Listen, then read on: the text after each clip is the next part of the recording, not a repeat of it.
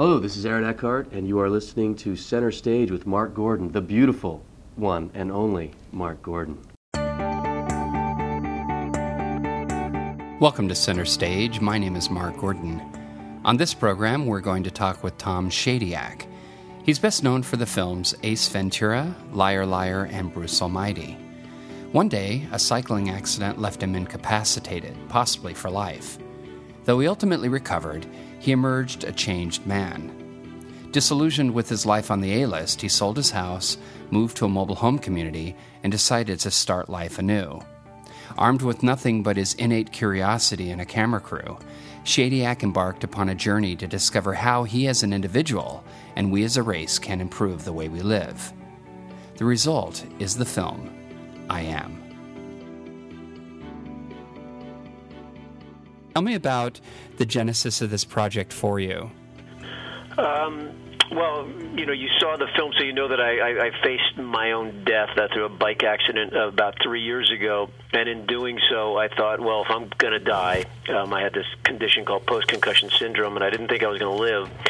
As an artist, is there anything I want to say before I go? And that's how the film was born. And I'd been changing my life and calling my life into question, noticing hypocrisies that my culture had taught me based on, just the cultural hum, if you will, and it didn't add up in terms of how I wanted to be and who I wanted to be. So I started changing my life, and I wanted to share my story through this film. Many documentaries these days are telling us everything that's wrong, and rightfully so. There's a lot that needs correction. But this is a film about a story that's not being told, which is really the story of who people really are. And it's a really positive, hopeful journey that we go on. I am the director of Ace Ventura, so I use humor. I use pacing, I use visuals, and so I think it creates a very different kind of documentary experience or film-going experience. I thought it was interesting how in the film you talk about how people have this innate ability to be altruistic and helpful, but yet there's also this sense that we're indoctrinated in this country to get more, have more, and really kind of this kill or be killed mentality. Tell me about that. Well, we're a very young species, Life has had 4 billion years to get itself together, if you will, and it did a pretty good job, and then along come humans about 165,000, 175,000 years ago. And we're a relatively young species now who are experimenting in a new model, which was born about 10,000 years ago. I don't want to get carried away with the history here, and the film doesn't get carried away in the history. But this is a very young vision, and we thought, well, if I get enough for myself, it's not just the rugged individualism that was born here in America, but it's been part of, the human story growing for millennia. And it's not working. And I think it basically defies what is the basic nature of reality, which is this idea that our spiritualists have told us, which now our mystics have told us, which now science is catching up with, not just quantum physics, which is showing us the connection at a micro level, but it's also the physical sciences like our own biology, the natural sciences, like when we study the natural world, how everything really has a connection. And yet we've crafted a world based on the idea that everything is separate. So I take care of myself first, my stuff first, get myself built up on a hill, and then maybe I reach back.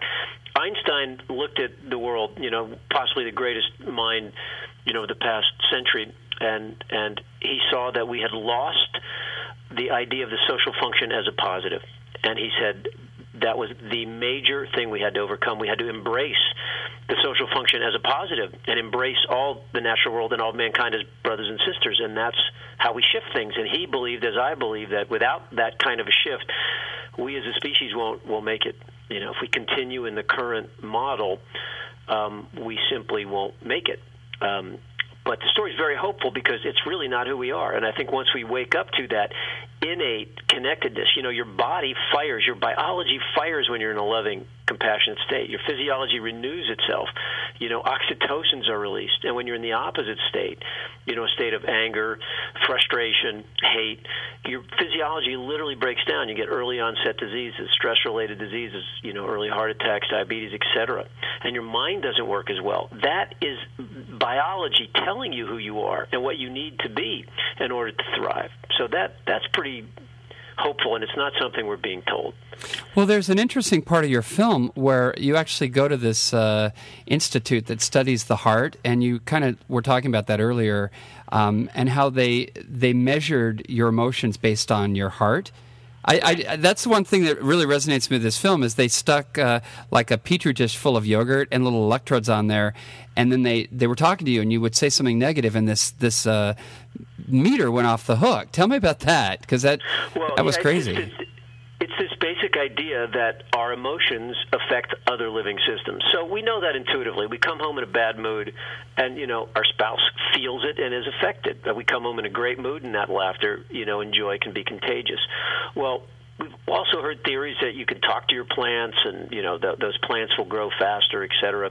Well, they've studied this. They've studied this phenomenon, and there's an experiment that's been done repeatedly where human emotionality will affect a living system like yogurt is alive. It's a living system, and they hook that up, as you said, to a magnetometer. It registers a baseline reading, call it 0, and then if you sit a human being in front of it and you ask him or her to emote, think of someone who passed away in your family that makes you sad. Think of someone that brought great joy, something that brought great joy. Those emotional experiences that you have will affect the energy of the yogurt. Your energy is related to the yogurts. And so when I was in that room, I don't want to give anything away in the movie, but they put me through some emotional, they asked me a couple questions that, elicited some very strong emotional reactions with me, and the yogurt reacted. And in our current scientific model, that sounds crazy. It's new agey. It's soft science. But that's our new model where things are not connected. That's our new model, or that's our old model, where things are not connected. Newtonian science. It's separate objects act according to fixed laws in time and space. But the new model of science says this is very possible and probable and likely, because everything really is connected by what's called the field. Einstein said the field is the only reality. So you're just seeing, potentially a demonstration, and it's what we do in the movie is not necessarily scientific because there's protocols were relaxed for filming, but they have demonstrated this repeatedly. What you're seeing is that something is occurring, and it's pretty cool. It kind of opens things up a little bit. We have to think outside the box that we've been trained in. Do you look at yourself as being self-actualized? And you obviously had a great career as a filmmaker and still are making films. But, when you look at your life then and you look at now, do you think you're more self-actualized in this work than you were before? Well, I think it's looking at it linearly, and I appreciate that, but I like to look at it more holistically. You and I hopefully will have another phone call in the future together, and hopefully I'll be more, a little further down the road, and I look at it as kind of just, vision and perception and waking up more and more and more. So, yeah, I hope, Mary Oliver is a poet that I wanted to interview. She's a friend, actually, best-selling poet in America. She's a wonderful woman. And Mary Oliver says, we do one thing or the other. We stay the same or we change. Congratulations if you've changed. I hope that I've changed, and I hope my work reflects it. And I look back on my other work that I've done, and I'm very happy with it,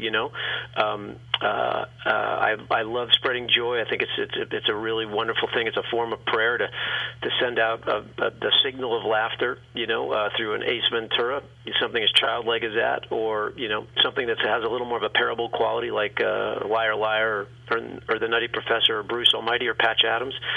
But look, I'm changing, and I'm hopefully going to continue that. There seems in this day and age that there's this big mounting uncertainty about everything, with the economy, with the environment, and all that. And now that people are trying to kind of get in touch with really their passion or really what is most important, how do you see the next 10 years going for our society and culture?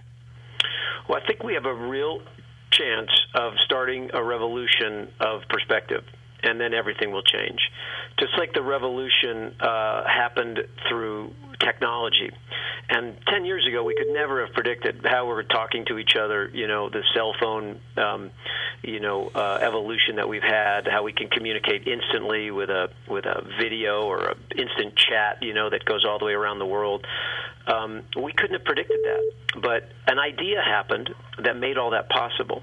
And I think 10 years from now, when we get a hold of the idea that we have not been looking at reality in its fullest sense, and when we embrace reality in its fullest sense, when we see what that science has been telling us, when we see what the physical sciences also are telling us, which is simply what the mystics and the ancient narratives from the native cultures have told us about this oneness and this unity, and that we're a family and we're a part of the web of life, and the Human Genome Project now tells us that we're all related as brothers and sisters. That is science.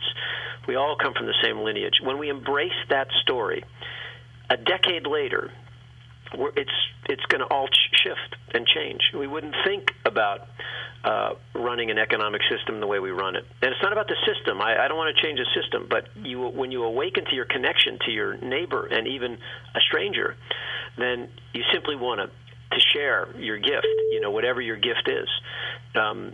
Whether it's growing a business that has a larger social purpose, or whether it's being an artist, or whatever you do, you'll want to share it because you'll understand how everything is connected. It's like wanting to take care of your own body.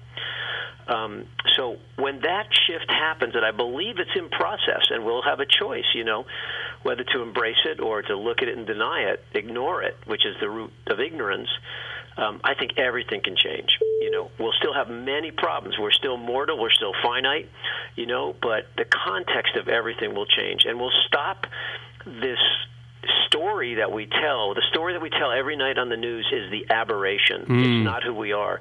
Millions of acts of love will happen in your community and this community where I'm in San Francisco, that will not go reported. One car gets stolen, and that's the story on the evening news, and we think that's the story of humanity, and it is not. It's much grander than that. You've learned a lot with this process, but what do you think ultimately is your takeaway from working on this film, I Am? Well, my takeaway is I've gone from hope to faith.